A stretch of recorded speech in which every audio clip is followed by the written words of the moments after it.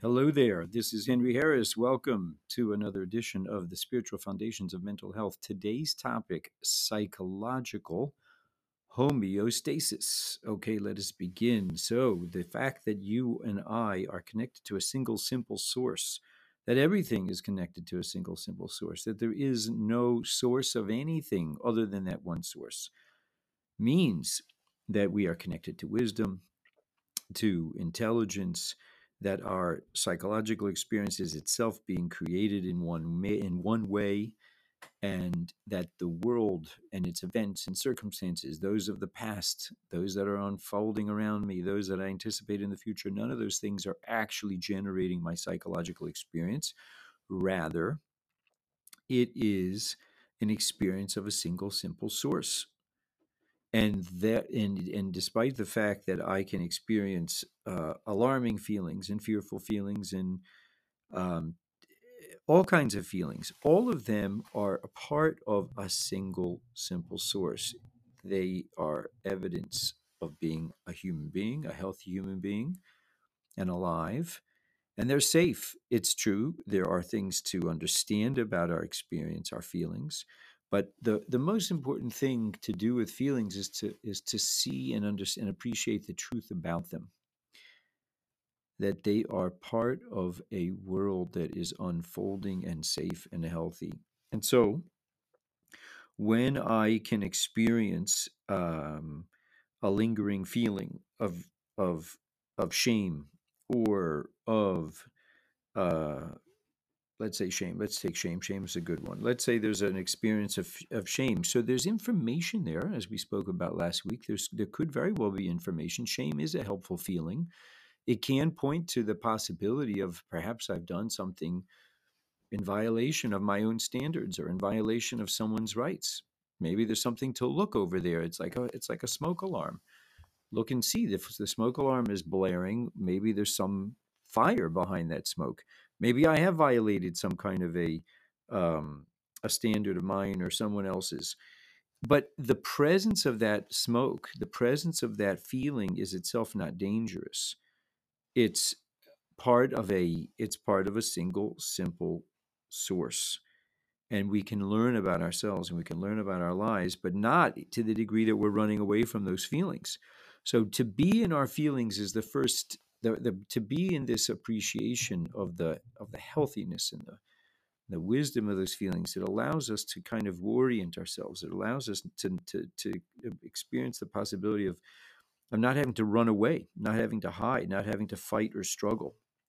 We can be in our lives.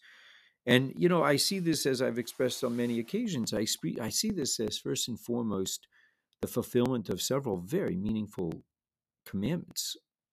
There's the mitzvah of Emunah, the commandment to believe and affirm that there's a single, simple source behind all life, and to know that the feelings I'm having are part of I'm feeling something it's not just the events of the world. It's not just what people can do or say, or what the feelings that I'm having are not describing an actual replica of the world kind of coming at me. They're describing a state of mind. They're describing a state of a psychological experience that is it's meaningful data, but it's data that comes in the context of a safe world, a healthy experience of being alive. So there's the mitzvah of affirming and acknowledging the single simple source, and then there's the mitzvah of knowing that there is no other power. It can't be that my child's behavior is the actual source of my feeling distress.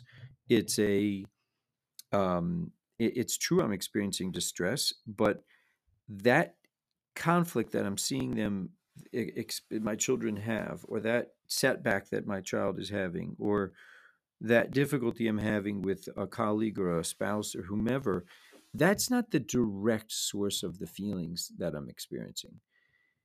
I'm experiencing a mood that's unfolding inside of me. And I see this for myself simply because I know I have moods. I know that my moods do shape and change the way I experience the world around me. I know that my children's conflicts can look to me um, alarming in a grand manner, or they can look to me um, difficult, challenging, but more or less part of a world that I'm interested in being in, that I have no need to manage or fix or run from. They represent an opportunity, a challenge, but I can be there. I can be in my life. That's, I guess, the biggest takeaway is like, can I be in my life, or do I need to get out of my life on the terms that it's presently showing up as? Can I be in my life on its terms as it's presently showing up? And with this understanding that our feelings, our psychological experiences is part of an internal weather system that bears wonderful opportunity to learn, but it's not directly describing a danger. Uh, it's nothing that I can't be in. That's just been very valuable and very precious to me. So I mentioned today's topic is the subject of psychological homeostasis. I wasn't 100% sure what it was that I wanted to talk about today. And as I was reviewing, my daughter was reviewing notes for a science test. She kept repeating this word homeostasis, and the definition she gave was um, the process whereby an organism seeks to maintain a certain constancy in its internal world even as external factors are changing. So homeostasis, it's a process whereby an organism and its components seek to maintain a constancy, even as the world and the external realities are shifting and changing. So I asked her, well, what happens when an organism is not maintaining homeostasis? So she says that organism dies. And I thought, well, that's fascinating because that really speaks to the value of seeking and the truth about our psychological experience, the value of kind of how I see emuna, the mitzvah of knowing there's a single source behind all life, how recognizing the role of emuna or the understanding of emuna as it plays into my moods, my feelings, my psychological experience. To the degree that I have live in a world where I know that uh, everything exists in a safe from a safe and simple source, then even as the world around me is shifting and moving and there's unresolved matters, there's financial issues that have to be addressed, there's a conflict with a loved one, friend, or neighbor, there's um, a broken down car, whatever the circumstances are as they're shifting and they're unfolding. There's no question that experiencing a sense of stability is a very valuable thing for every living organism. It's fascinating to me that on a cellular level, we see the orientation of our smallest organisms, our smallest cells, are seeking to kind of find this constancy to maintain a certain um, sameness. And in truth, in Judaism, that's what we're looking for. We're looking to point to the sameness behind life, the sameness in the sense that there's one single, simple source. So even though the circumstances are changing, even though my moods are moving and shifting, those moods and feelings that are shifting and changing are occurring within an unchanging intelligence. So I'm capable of having moods, but really what's happening is that the reality, I've often used this metaphor of having a home, but not always being at home. I always have a home. It's just that I'm not always there. I always have a psychological home. I'm just not always residing in that experience of a psychological home. My psychological home, as I would describe it, is a clear appreciation of kind of of a of an inner truth. There's an inner truth behind the world that's moving and shifting and changing. There's a quiet, still. There's a quiet, still oneness, and even though my eyes and my spiritual eyes can lose sight of that, and I feel drawn after all the busyness and all the conflict and the torrent of upheavals and changes, there's still a quiet that is residing beneath it. And I can be in that realization. Okay, my state of mind, my feelings are kind of directed away from that kind of stillness, that home. But the stillness is still there. I'm I'm in possession of a home. I'm not at home right now. My state of mind is in an agitated.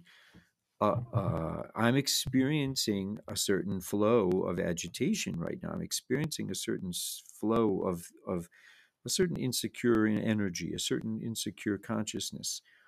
But it's not something I need to fix. It's not something I can fix. And in fact, the perception that I can fix it is what draws me into a type of analysis. It's what draws me into a type of effort that doesn't really have a, a result. It doesn't really have an accomplishment. It's what might be called a fool's errand. It hurts. I'm not saying it doesn't hurt to get agitated feelings and moods. I feel them. They're uncomfortable, but I have room to some extent less, to some extent more. I have room in my life for agitated moods. I can hold that mood, knowing that I needn't run away from it, that it is itself emanating from that single simple source that is inviting me. Do you know what's that there's something deeper and true behind this mood? Do you know that? Do you know that you needn't get lost in this mood? You needn't um, engage or run from this mood as if it were truly a real phenomenon. You can be in the mood without having the need to solve it, to finish it, to fix it, because there's something more real than the mood. The mood is itself a manifestation of an energy that you aren't the source of. You and I generate a whole flow. There's a whole flow of flows that are going through us that we are not the author of. And we can watch them and we can experience them, we can be in them. And it is absolutely normal to seek what is true, what's unchanging about those moods.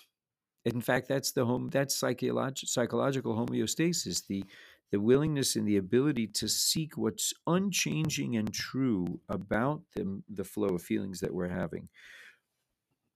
And I would suggest that that's emuna, that is a deeper recognition. That's a type of knowing. That's a wondrous gift. There's a logic about that knowing that is not necessarily felt. There's an intellectual kind of simple logic about it. And then there's the capacity to experience the insight, the gift of that, of sensing that, the feeling of that recognition. That is a gift. It's not something that I know how to manufacture, but I experience it and I'm grateful for it when I see it. I acknowledge it even after it's gone. I didn't create it. The circumstances didn't generate it. It was a gift of understanding, and it's precious. It came from from the single source, and so do my moods. So do my agitated states. They're also emanating from that single simple source. And I am looking for what's unchanging and true about what's unchanging and true about those feelings and those moods. What's behind those moods that's unchanging? There's only one source. There's only one source. As I like to say, I'm interested in this world in being a truth seeker, not a feeling seeker. I've invested a lot in being a feeling seeker, and I was not very successful in seeking the right feelings and avoiding the wrong feelings. And I still find myself at times engaged in that, and it usually revs me up quite a bit, and I don't do very well with it. Um, but as I've become more comfortable with looking for the truth about feelings, I've I find myself more capable of more frequently capable of being successful. And it has nothing to do with changing my feelings. It happens to be that my feelings do on the whole uh, feel nicer more frequently and less troubling less frequently. But the pursuit of the truth behind feelings has been the key. And that's really what is the definition of that which is what is the definition of truth? Truth is something that's unchanging. Truth is something that's constant. It's not subject to opinions. It's not subject to if it's true, it's something that is truly unchanging. And that, I think, is what's kind of exciting and meaningful about the idea of psychological homeostasis, that we are all seekers of truth. We are all seekers. We of course we want to feel good, but even more than we want to feel good, we want to know what's good. We want to know what's true, even about the feelings that we're feeling, the moods that we're having. If we're open to that goal of psychological homeostasis, of the real kind of kunst, the real point of a psychological homeostasis, then we are opening ourselves to a doorway of successful living. We can seek that as a goal. What is true about my psychological experience? What's true about my moods and feelings? They're offering me information. What do I know about what's beneath and what's behind them? And in that manner, we'll be healthy psychological organisms.